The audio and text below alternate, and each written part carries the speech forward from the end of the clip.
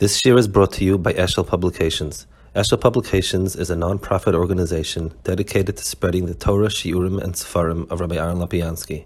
For sponsorships or more information, visit eshelpublications.com.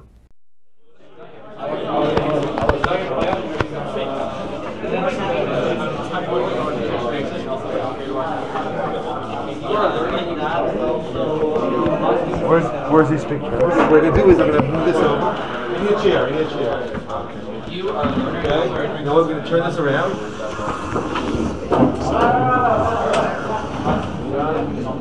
Everything back.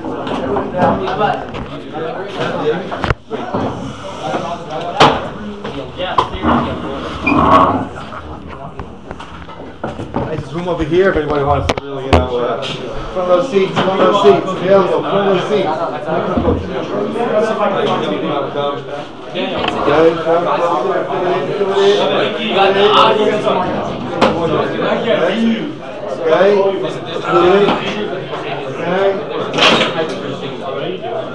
Up close and person looking toward the therefore definition is not looking towards that's how it works. You get Torah when you're not supposed to. Back. You got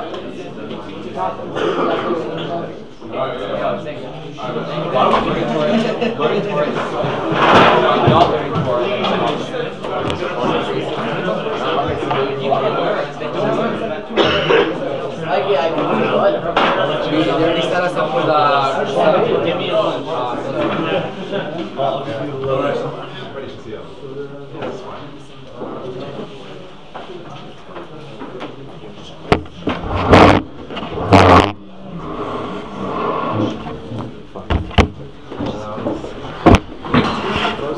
Okay.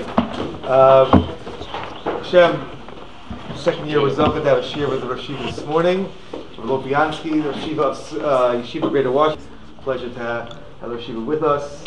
Many of our boys have gone to the yeshiva and engaged tremendously. The yeshiva that has the opportunity to be learning, and boys do go to college while they're there.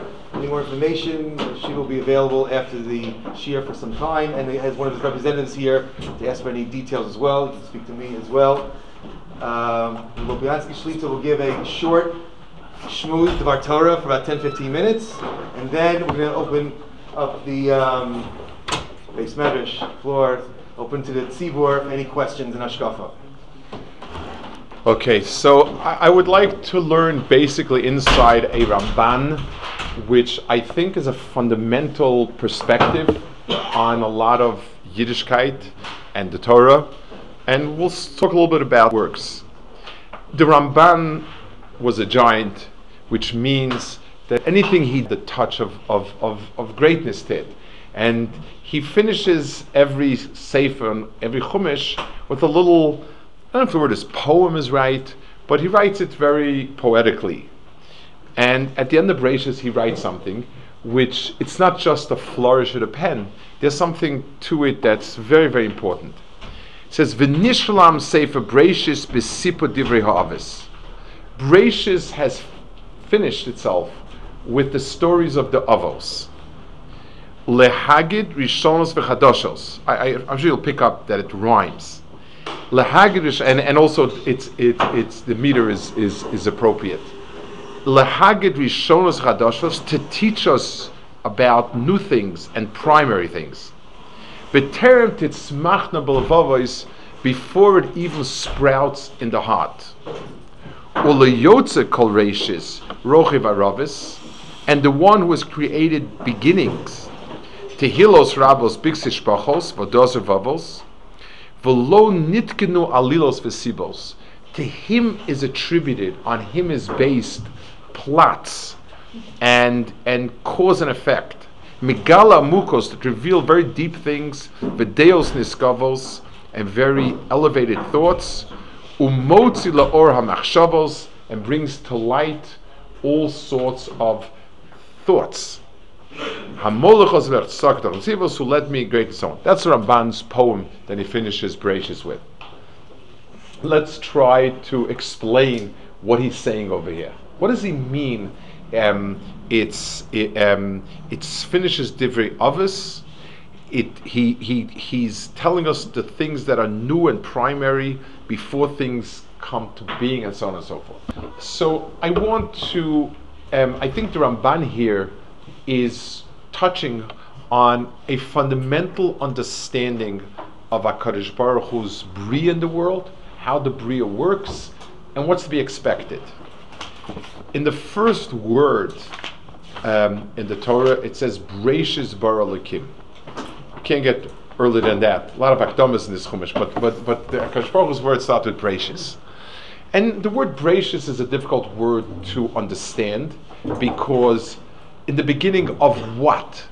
It's like when a person tells me in the beginning, the first answer is in the beginning of your career, schooling, life. Beginning of what? Breishis. In the beginning, what? So the Targum Yishalmi, which is a variation of the Targum, not clear as a lot, but Targum Yishalmi is one of the established Targumim, writes, B'chokhma bra Hashem. Kadosh Baruch Hu created the world with Chachma. Okay, what does that mean? Where does that come to the word Breishis? So let's take a look at, I want to point out two natural phenomena, of which there's much, much more. You look at a human being, you look at a person, any entity that's living, not a human being, any entity that's living, it's very complex, very, very amazing Bria, and we can see wonderful things from it. But there's something more amazing. The person that is, the animal that is, actually, there is an instruction book written. There's DNA. And DNA is a code that basically spells out the chemical composition of a person. And the person that we have is really the development of that code. The genes are a code, and so we come at two levels.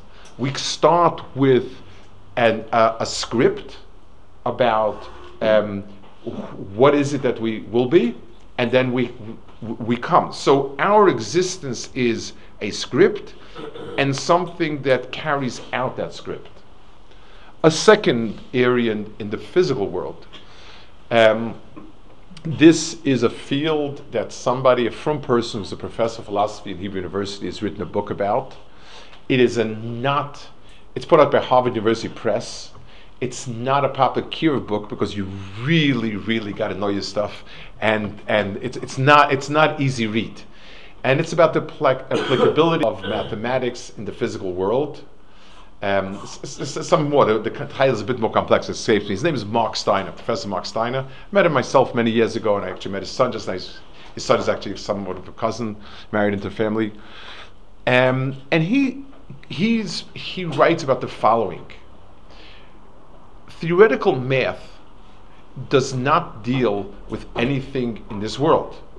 You look for patterns in numbers and equations that seem to display a lot of symmetry and beauty and connection, and that's what you develop. So you sit and you develop all sorts of different patterns that are just neat patterns. Just like, let's give something, an example. Imagine somebody has the abstract patterns that he develops for wallpaper or floor tiles. Arrows, triangles, circles, all sorts of variations. So that's basically what theoretical math does. It takes number systems, it proposes new number systems. How about if we have a system that marks numbers by how many full divisions of certain integers can happen in it? There's a system like that. And everything else has a different value, and on, things of that nature. And you play with it, and that's what mathematicians do for a living. I don't know if they make a living, but that's what they do. They keep finding time and again these patterns in the physical world. And there's a famous one, a very famous one, the Fibonacci series, which is a series of numbers that you get by adding 1 to 2, you get 3 to 2, 5, 8. Sure, you've seen it, which is cute, and it has a lot of different cute things to that set of numbers. It's an infinite set of numbers, and there's many things about that set that are unusual. But flowers, when they grow, when pineapples, many things display that pattern. And there are things, countless things like that. So if we're to ask ourselves, this world comes in two layers. A unwritten abstract code, a plan, and a realization of it. In other words, HaKadosh Baruch Hu manifests in this world by having Chachma in its own right, and then the fulfillment of that Chachma. That's what the Targum means. Bereshis means HaKadosh Baruch Hu created this world so that there is a root, a rashis, and a fulfillment of it. I'd even go further. I don't want to get off topic. Some of the things about evolution that we find, HaKadosh Baruch Hu created the world in a way that it seems that there's a pattern of beginning and development. That's HaKadosh Baruch Hu's rashis. His HaKadosh Baruch Hu, it's just like when I do something with thought, with pre-thought. It means first there's a plan, which is not the physical reality, and then the physical reality takes place. Bereshis, so since HaKadosh Baruch Hu made that the pattern that the world is created with, Bereshis deals with avos, and the rest of it deals with unfolding of what the avos had in themselves. I'm sure many of you have heard the Ramban's expression about Maisa avos similar banim. It means that the world is constructed in a way that the avos are like the genetic code for us. They had certain kochos and certain schusim that they had in abstract, so to speak, as a marker, as a genetic code, and we as children bring it out into fulfillment of fruition. The entire world is God's plan to get to a certain point. Not only the physical reality, but the history. Where we're going to is an unfolding of a certain historical DNA that HaKadosh Baruch Hu put. We have Bechira how that will happen.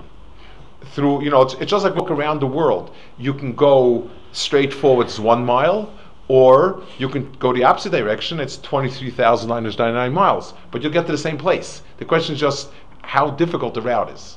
So the Ramban is giving us an insight in how to look at Bereshis versus everything else. Avos versus Banim. HaKadosh Baruch Hu put into this world a shorish, a root, and everything else is a development of it. That's what it means HaKadosh Baruch Hu is Nora Alilos. His plots are extraordinary. We think of Hashgacha Pratis, HaKadosh Baruch Hu intervening in our lives. HaKadosh Baruch Hu comes down to the world and says, I would like him to go there. I would like him to go there. Okay, so let's bring the Malach down that will push this guy here and pull this guy there, and that's how we get it. It's the other way around. Kadosh Baruch Hu, there's an Achris Hayamim that Kadosh Baruch Hu has in mind, and the Bria is there to get there, and we have a certain element of Bechira how we'll get there. But it's an unfolding of a Hashgach of HaKadosh Baruch Hu. That's what I want to just learn up the Ramban and understand it, because it is a very fundamental understanding of Torah and Avos versus Banim and Hashgacha and where we come from and where we're headed to. Okay, any questions? Any whatever? We will have an early lunch. I'm happy with the yes. So I'll start with the first question. We know as of right now, in most cases, we hold like Beis Hillel when there's an argument between Beis Hillel and Beis Shammai. We know, for example, in times of Mashiach, we would be holding like Beis Shammai. So basically, my question stems off of that: is that in times of Mashiach, when we essentially paskin, we say this is how we hold. Is that to say that how we were holding before was wrong? And furthermore, on top of that, if we were holding by that like a certain shita in terms of a mitzvah, do we get schar for that mitzvah that is now considered not correct? Or okay, someone else asked me that question. It was this morning or last night. Someone last night asked me this question. Someone else. I guess there must be some sort of movement, a Shammai movement. So let's give a mashal. Do you want to translate the question? Just say what the question. Okay. One of probably the major machlokas in the Gemara, the major argument in the Mishnayos is between Beis Hillel and Beis Shammai. Beis Hillel tends to be lenient, Beis Shammai tends to be stringent. The Gemara says Beis Shammai was more brilliant, Beis Hillel was greater in numbers, more people understood like Beis Hillel, and that's why they are almost invariably always right. That's the situation. So whenever we see a Mishnah with an argument Hillel Shammai, except for literally a handful of cases, the halacha is like Beis Hillel. It says that when Mashiach comes, we will rule like Beis Shammai. That itself needs to be understood why, but that's what it does say in different places. So the question is, was I doing wrong until now? Was I doing right? Or even better than that? What about when there's a machlokas today that we don't have any clear psak? We have some communities do this way, some communities do this way, which is right, and so on. So let me give let's give a mashal for it. Imagine somebody checks into a hospital and he has fever. So the appropriate medical response with the symptom is fever is to give aspirin, water, wait a day, whatever it is. Play it out as you wish.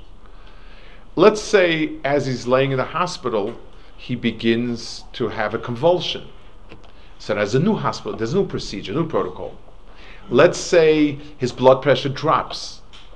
So was he wrong if somebody comes into a hospital with the only symptom is high temperature, and then he collapses with a heart attack? Do we say that they could have had an angiogram done because you checked him with a fever? The answer is no way.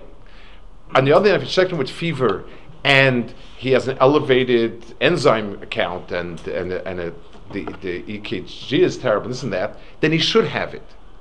So right and wrong, so tell me, was he right or was he wrong? Right or wrong in terms of personal culpability and personal responsibility is to act upon the metzias, the reality presented to you. Halacha is, we're not supposed to do what HaKadosh Baruch Hu knows to be right. We're not held accountable for it. We're held accountable for using the halachic procedure to determine what HaKadosh Baruch Hu wants us to do. So if a dayan there's a rule, ein ledayan al mashen of roos. A dayan can only rule based on what he sees in front of him, as he sees the case. So if the information I have leads to a Beis Hillel psak, that's the right psak, and I get schar for it. If later on information comes to light, I have a deeper understanding and I'm wrong, then I need to change the psak, and I'll get schar for doing that. The doctor was doing right because we don't measure the doctor by what the patient really is, but by what he was to address the patient's needs. So as long as we understand like Beis Hillel, and the majority understands Beis Hillel, that's the halacha. When a day comes that will all be brighter, and the majority ones in Beis Shammai, they'll become the halacha. We'll get the schar for doing like Beis Hillel here, and the schar for doing Beis Shammai there. That's the answer. Yes. If someone is maybe just with your name and tell me where you're from. I'm Adam. From Toronto. Okay, yeah. So if someone's a convert. Yes. And someone asks them, are you a convert? Is that person allowed to lie and say no that you're not? Like you can say no, I'm not. Why would you want to lie? So they say they don't like their past, or they want to. Yeah, they don't want to. You're embarrassed. Like Gary, don't like to tell him. Or even other question. Someone's like a Bali Teshuva, right? And someone questions them. Are you a Bali Teshuva? Are you allowed to say no? I'm not, because they might say they don't like their past. They don't want to bring up their past. So they're allowed to say no. So I'm just kind of finding it amazing because I think I would be proud. I'd be proud of the fact that yes, I chose to worship Hashem. There was a boy, an FFB, who learned No Sameach once, and he came into the Ger Rebbe, the Lev Simcha, who was very sharp. Like Ger is very sharp, and he was not different. And he came for a bracha. He asked him where he learned. Or Sameach said, but I'm not about tshuva. Why not? In other words, why haven't you done tshuva? I would hold up my head proud and say, yes, Baruch Hashem. It's a decision I made. Now, if it's not relevant to the other person and you find it, so if it's not relevant to the other person and you find it embarrassing, the answer is yes, and you have to try to do it as much as possible with a shinui. You could say, is there something about me that makes you think I'm a ger? Where, in other words, you're sort of misleading the person. But if it's relevant, let's say a shidduch, you need to say, yes, I am a ger. You're not allowed. But if it's not relevant for the other person, you find it uncomfortable, you can be mishane. That is a place where you could be mishane. Yes. So you're saying if a stranger or your friend asks you about something, you're not allowed to lie? Like let's say they ask what's your favorite food, and you say a different food that's not your favorite food. Okay, so let's go. So lying. Okay, lying has different gradations and halachas. Rabbi Yonah speaks about it. There's a sefer put out by Rabbi Yaakov Fish, I think his name is Rabbi Yaakov. He used to sit next to me. It keeps getting bigger and bigger every time he puts out a Madura. I think Tidem is Yaakov, it's called. And he talks about the halachas. The gradations are as follows. Lying when it's relevant to someone, to business or something like that, is a real problem. Lying when it's an innocent lie, like how big was the salmon you caught, or what's your favorite food, it's not an issa per se, but it's something that it sort of corrupts the nefesh. It's something that the person's nefesh is learning something not good. There was somebody, I'll tell you a fascinating story, and when I came to Israel, everything had extremely high taxes on it. Very, very high taxes. And if you brought in personal items, so if you declared it as being a personal item, you didn't have to pay tax on it when you came in. And if you didn't declare it and you didn't get caught, you also didn't pay any tax on it. Those were, so there were people that thought that it's a nice way to make some money. They would bring in a lot of stuff. They would hope not to get caught, and they would sell it at a profit. The government sometimes taxed things 100, 200%, tape recorders and things like that, coffee when I was coming and stuff like that, and whatever, that was it. Somebody decided once that would be a great way to make some money, maybe even use it to sit and learn, and he went to Chatzkel Bramsky to ask him if he's allowed to lie at the meches, at the customs. So Bramsky was an extremely regal person. Every word was measured, and he said no, because it's bittul Torah. So the guy said, no, the Rav doesn't understand. This I'm going to just say that I'm not bringing anything in. I can sell it, and I can I could sit and learn for a while on the money. So he said, Osir, because of bittul Torah. So he said, will the Rav explain what he means?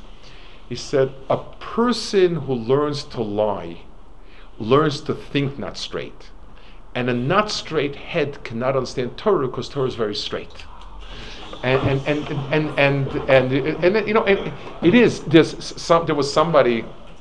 One of my brother-in-laws was once involved in a shidduch. Somebody proposed a shidduch to him in America, and this is going back 50 years ago, literally. So you wouldn't know who, what, when. And he went to Reb Shnei Kotel about this family. So it was a very prominent, wealthy family. Reb Shnei Kotel usually had only nice things to say, but Reb Shnei Kotel was very agitated. And he said, because he felt close to one of my brother-in-laws, he said, it's a type of person that, given the choice, making $1 million legally and legally and $500,000 illegally, he might choose the second, just because he that's the way he is. And the person ended up sitting in jail with terrible chil Hashem and terrible. Also, it wasn't just it's like you become, I say in Yiddish, verkrumpt. Your mind, instead of thinking the straight, your mind is thinking this way, and that's why when you get into the habit of that, I know somebody who unfortunately ended up also in jail because of it. He lied in business, and the lie really didn't help him much. He lied more because he needed to show off. Like he claimed that X was like this and Y was like this. The price difference was always negligible, and he needed to say, oh, this came from Kenya, or this came from wherever it is. It was worth the same amount of money. He didn't make any more money, and it's on a clear level. It's not, I can't say it's usher, but on the other hand, in terms of a person's personal sense of reality, it's a thing a person says, why do I need to do that? Somebody says, I can tell the person, if you're willing to be my chef, I'll tell you. I don't have to tell my personal stuff. It's fairly fine to tell somebody, you know, what's next? You want my social security number? I could tell a person I'm not interested in sharing information with you. But to tell a person A is that it B, unless there's some real reason for it. Let's say you eat. Let me give you an example. You eat in somebody's house. Person worked hard to make a meal and you don't like it. So telling the person I don't like it is terrible. And if HaKadosh Baruch Hu is Meshana, you should be Meshana, and you say to the person, I appreciate the work you put in, really, it's really special or something like that. If you want to be Meshana, but chas v'shalom to hurt somebody, but if it's not relevant, yes? When does a person decide they're ready for the awesome responsibility of being a posek? Like one of the rabbis was mentioning that you have to deal with a lot of big, maybe even life and death questions. So, like, when do you decide that you're ready? I mean, that's wild responsibility. Correct. So there's two things. First of all, it comes in many gradations. There comes in paskening. There are many levels, many strata of psak. There's common day halachas, then there's issa v'heter, and those are really big shaila. And Imakes Mekomo, Torah is given through a Rebbe. And unless a person has a Rebbe that can tell them, you can pass on this, you should be able to deal with it yourself. A person shouldn't. Part of the smicha is not just a paper to tell you, okay, you can do anything. A person needs to have that relationship with a Rebbe that will allow him to guide him and tell him, if you call up your Rebbe and you say, this child came in front of me, the Rebbe might say, I think you need to paskin it. Or he might say, let me think about it and I'll get back to you. And I think if you're honest, that feedback is where you learn what level shilas you can handle. Yes? I was just curious, how should we look at something like what's going on at the hotel with the women having egalitarian unions and talks and tefillin and all that? Not looking is always a better option.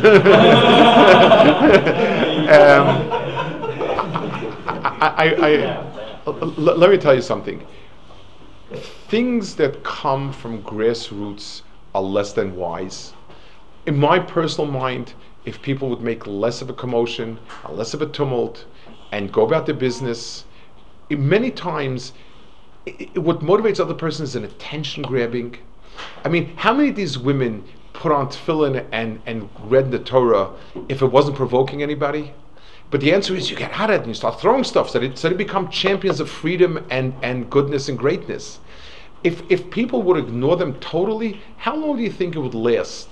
And I think the problem is when you have a big city, you always have people that have way too much time in their hand, uncontrolled emotions, no seichel and das guiding them. Forget about das Torah, das. If people were to ignore a lot of this stuff, their point is the bedafka. You're the ksu. We're going bedafka. But if nobody cares, then and I think that's something that at public level it's very tough because on a public level you're always schlepped by the lowest common denominator. And the lowest common denominator are people that are rabble, and rabble rouses. What can I tell you? That's my personal feelings. Yes, maybe I want to get somebody who hasn't asked. Yes. Okay. If someone does a mitzvah and then regrets it after. And they what? Regrets it. Yes. Like, does he lose schar or something, or like, does anything happen out of that? There is a concept of Torah ala Rishonos and the good that you did, but that also comes in different gradations. If a person, let's say, gave a lot of money away for tzedakah and it was tough for him, I don't know. He really was happy he helped the other person, but it just was tougher than he expected. That's one level of regret. If a person just regrets mitzvahs because he stopped believing in it and he felt that's chas v'shalom, much deeper level. So there is something called Torah Rishonos, chas v'shalom, and yes, but I think there are many shades of what that Torah Rishonos is. If a person made a net and it was too difficult, I want to tell you again. This is a story that I read recently about Rav Shacht. I think it's an amazing story about Ashkaf of Gedol Yisrael on this. There's a girls' school, a Sephardi girls' school called Orach Chaim next to Rav Shacht's house. They're in the same area. And somebody who wrote the story, he said his father, I think, was there when it happened. A Sephardi girl, it's mostly Sephardi girls. It's sort of mechazek type of place. Girls from traditional families who were becoming stark. And she was waiting for Avshach. And Avshach was doing something else. He stops and asked her, what can I do for you? She said she made a neder that if she aces her finals, she's going to wear stockings. And she aced her finals. And now she's stuck. So Rav Shach called in two other men that were there, like the person speaking to plus somebody from the outside. They were mataneda. And after mataneda, he told her, you're mutter now, but B'nos Yisrael Ksheris do wear stockings. In other words, he didn't want her to have just painted herself into a corner and do it because she painted herself in the corner. It's not healthy, it's dangerous, it's not right. But you should do it out of an ideal. You should do it because it's right. Do it slowly, get into it, but don't box yourself into a corner, because what happens is you end up walking in the paint to get out and regretting that you have boxed yourself in that corner. So a person gets into situations where he's, Simchas Torah, they sell aliyahs and people donate to finish Shas. Okay, and then everybody claps and gets Chas and Torah, and that's it. So everybody else goes off to have some fun, and this poor guy starts with brachas.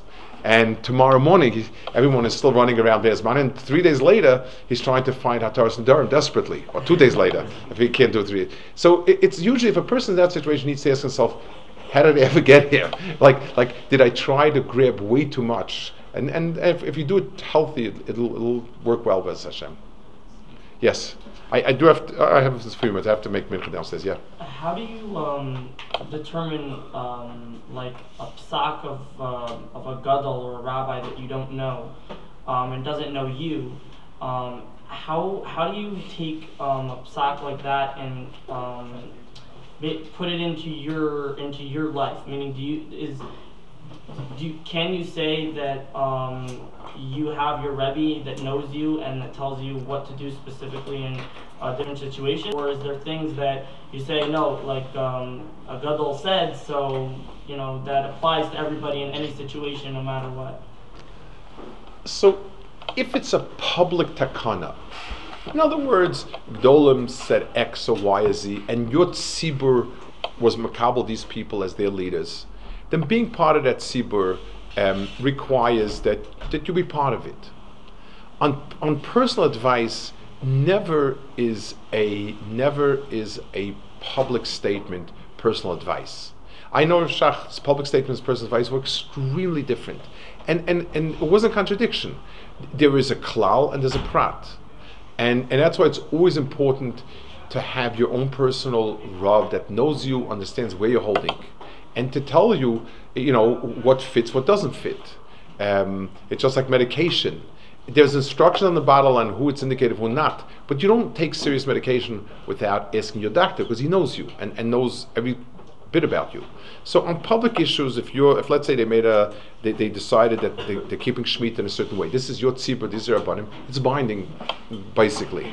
If it's something that's personal, like where am I holding and what should I be doing, you should stick to a personal Rebbe. That's very important. Can I follow up on that? Sure. How do you determine, who's your gadol? So via your personal Rebbe and or your tzibur, that should generally, Torah, because Torah is given with a mesoros, it's like a tree with branches. Everybody comes from somewhere. I had my rebbeim, I had my tzibur, and people that feel, let's say, Baras Yeshiva, they're part of that tzibur, and we have a general sense of things.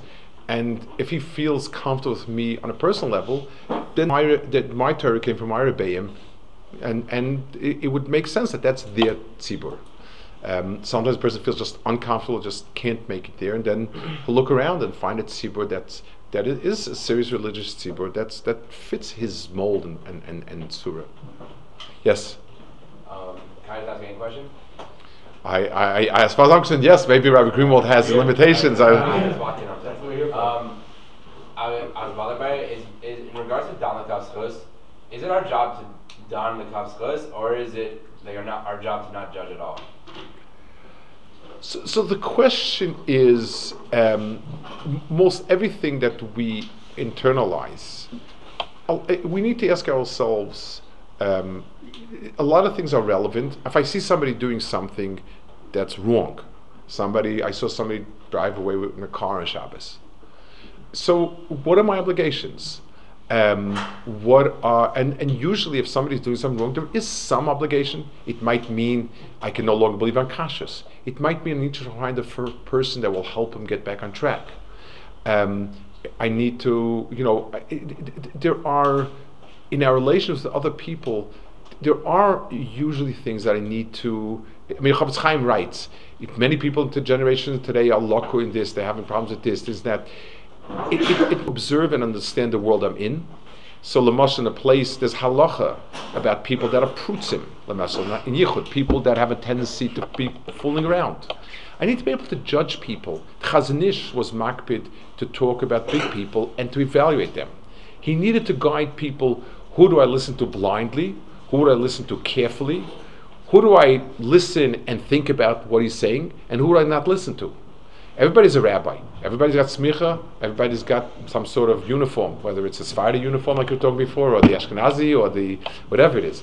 But I need to be able to make those decisions. I need to, is this the chevra I want to keep? This crowd seems to be very light. What they talk about is not a problem. That. So I'm making judgments that are going to be nogea to me. How much do I want to be part of this person's life and part of his group? So I am making judgments, but I need to be very careful in giving a lot of room for for being down kapschus. I think judging for Hashem, like. So if I have to give the person first of all, there is some judging that's Bezdin judges people. Two people holding somebody else, and he's the person chayv misa, have to give misa, so we give him some judgment. We also need to make judgments for us. I don't have to judge the person for himself. How guilty is he? Can he help himself? Somebody who's addicted. Somebody who's addicted. So I can't brand him a Russia, but I need to be able to say, these are his problems. I have to be careful with somebody else being affected. I need to get help for him. I need to do something. By the way, if anybody wants to hear a good story about Down the Kafschus, I have with me, right over here, almost over here, 28 years ago, 29 years ago, on Pesach, on Erev Pesach, Shabbos Gadol, we had twins. I was living in Arzabira in building 45 right across the street. And Shabbos morning, I come back after davening. It's like 10:30 in the morning. I come to Arzabira. My wife says, I think we need to go to the hospital. Okay? There's no problem halachically to take a car, a taxi. The only thing is there were about 1,000 people moving around in front of Arzabira, and you want to be mishtatev everybody in your simcha, but at the right time. You don't really want to involve the entire community going to the hospital. There's something a little undignified, lack of dignity in that area. So I told my wife, listen, at that time, this whole Kvish Echad over here was not Kvish Echad. It was an Arab village, like with some sort of Arab road, and it was Arab traffic. And it came like straight down, like Shimnat Tzaddik basically came out of an Arab street. Now there's this whole kvish in the middle. There was some sort of field with little alleys and stuff. So I told my wife, listen, I'm going to go here and stand like at the end of Shimnat Tzaddik here, which is basically Arab. I'm going to flag down an Arab cab, and then you're going to walk like where the matnas was, I don't know what they have it now, that school over there, and you'll get into the cab and we'll go to Hadassah. Fine. I walk out, so there's a little park here. There used to be like a little tiny park, and there was a couple. So I told him, I want to tell you, you're going to see me flag down a cab. I'm taking my wife to the hospital. She's due, and she said, of course, yeah, of course. Flagged down an Arab cab, picked up my wife over there, and went to the hospital. Shalom Yisrael, fantastic. Baruch Hashem, we had twins, unexpected. It was pre-sonogram at that time in Israel. We had twins, wonderful. 4 months later, I was teaching in our Sameach at the HaTorah at the time, the old city. So it was in the summer sometime, I was walking from a class, I bumped into a fellow from our Sameach that used to eat us occasionally, a fellow from Phoenix, I just remember that. Shalom Aleichem, he's going back to America, going here, going there. Very uncomfortable pause, and he says, Rabbi, I must ask you something. I said, sure. He said, 3 months ago, I was staying on the steps of Har Sameach, and I saw you on Shabbos morning flag down a cab. Now, I thought maybe somebody's sick. No one else got on the cab. You look healthy as they come, and you just drove off. What was that all about? So I told him, I said, Baruch Hashem, that the hashgacha that you found me, because he would have thought, yes, rabbis officially keep Shabbos, but it's like income tax, an occasional cutting of a corner. And I told him, I explained to him what it was, but I said to myself, that person would have gone the rest of his life thinking that, yes, I'm a great rabbi and people count Shabbos, but I maybe must have been in the mood to go down Yam HaMelech or something, and I took an Arab kib, it's only the Rabbanan, and I don't know what, But I felt that it was a special hashgacha that person. I mean, I didn't know him very well. He came occasionally to eat, and I bumped into him. But that's an example of Dan Kavschus that I lived through. But we need to judge. At the end of the day, you're going to do a shidduch. You'll marry somebody. You look at the family. You look at the people. We need to understand where it's nogea to us. I'm going to do a business deal. Somebody comes to me and says, I'd like you to invest with me. I need to be able to evaluate, is he honest, is he not honest? Somebody wants a job. I want to hang out with the crowd that fits me, that I feel is holding where I'm holding. We have to, and this is very clear, the difference between, I don't know if I can trust him. I can't say chas v'shalom he's not trustworthy. But the experience I've had, I have red flags. That's where it's nogea, and where I say it's a red flag, not accuse a person. That's very important. And it's not. And I'm not the one to say is that person, is he Russia or not? That HaKadosh Baruch Hu judges. Who knows what his Yitzhahars are? Who knows what his background is? Who knows where he's come from? And I've had times when people poured out their stories, and I was overwhelmed by how much difficulties they went through, and that I need. But on the other hand, what's Nagel Maisa? It doesn't make a difference. Do you want to keep a boy in the school? He's having a very difficult influence on other kids. I need to be able to make those judgments, and those are tough ones. Yes. What's the problem with the Hasidut? What's the problem? It's like, when did you kill your wife? Was it a Sunday or Monday? Like if this yeshiva, I don't know if this whole yeshiva, but I mean like some of the rabbis here, they make it seem like they're very, very, very, very, very against. Very, very what? Against Hasidut. I want to know whether maybe they're just not done l'kav schus. Maybe they're just not done l'kav schus. Let me tell you in very big kids. I do have to go down. I have to say kaddish for my mother. But let me tell you just by richus and understand.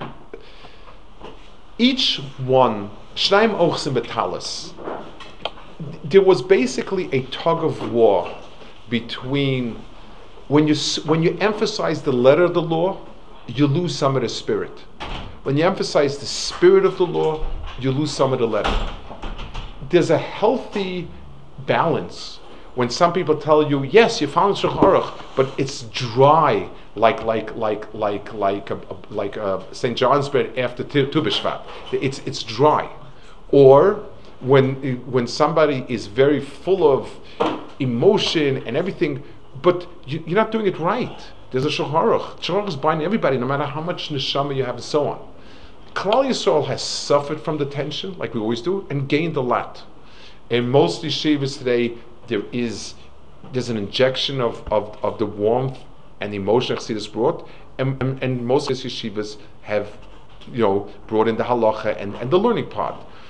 Different people have different natures, and the struggle is, there's a place for attention. People who are not smart make a war out of it, and other people understand it. Everybody understands that. When one person stands up and says, if you take a look at Nefesh HaChaim and the Tanya, they're saying very similar things, but each one is pushing a different angle. One says, there's no use in the greatest emotions if halachically you're off by one step.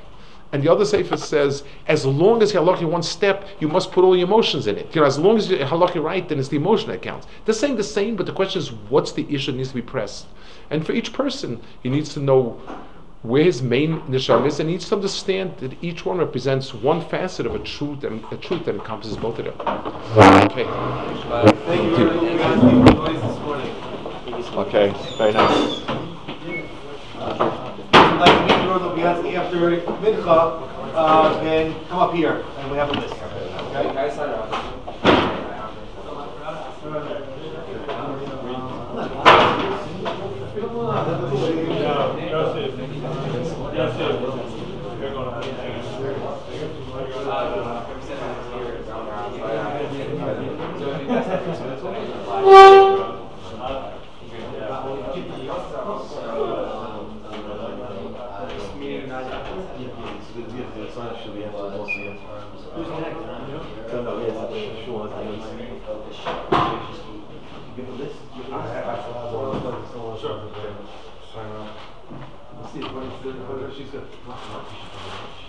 He has something. I'll ask him if he'll bring up.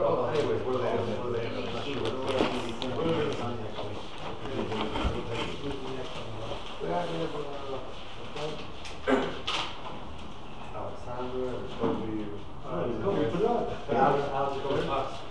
Whatever, whoever comes up.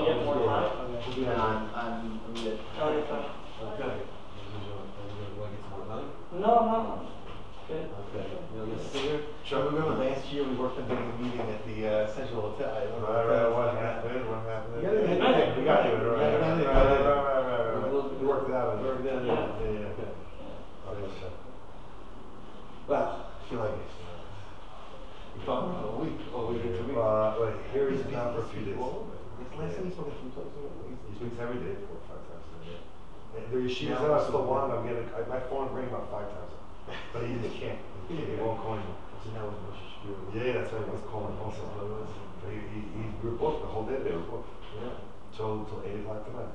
Then he won't go past it. Then he needs family after 8 o'clock. Yeah. Tomorrow from 9:30 to 1. The whole day. Yeah. Then he's leaving Thursday morning. To be back. He's coming back. For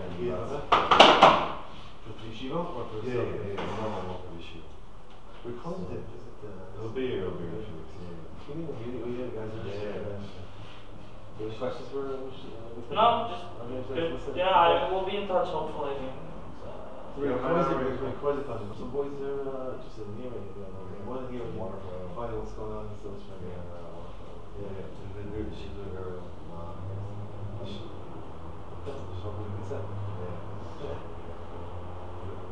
okay, so I think you'll be up here. I'll come to check. Fine. Okay.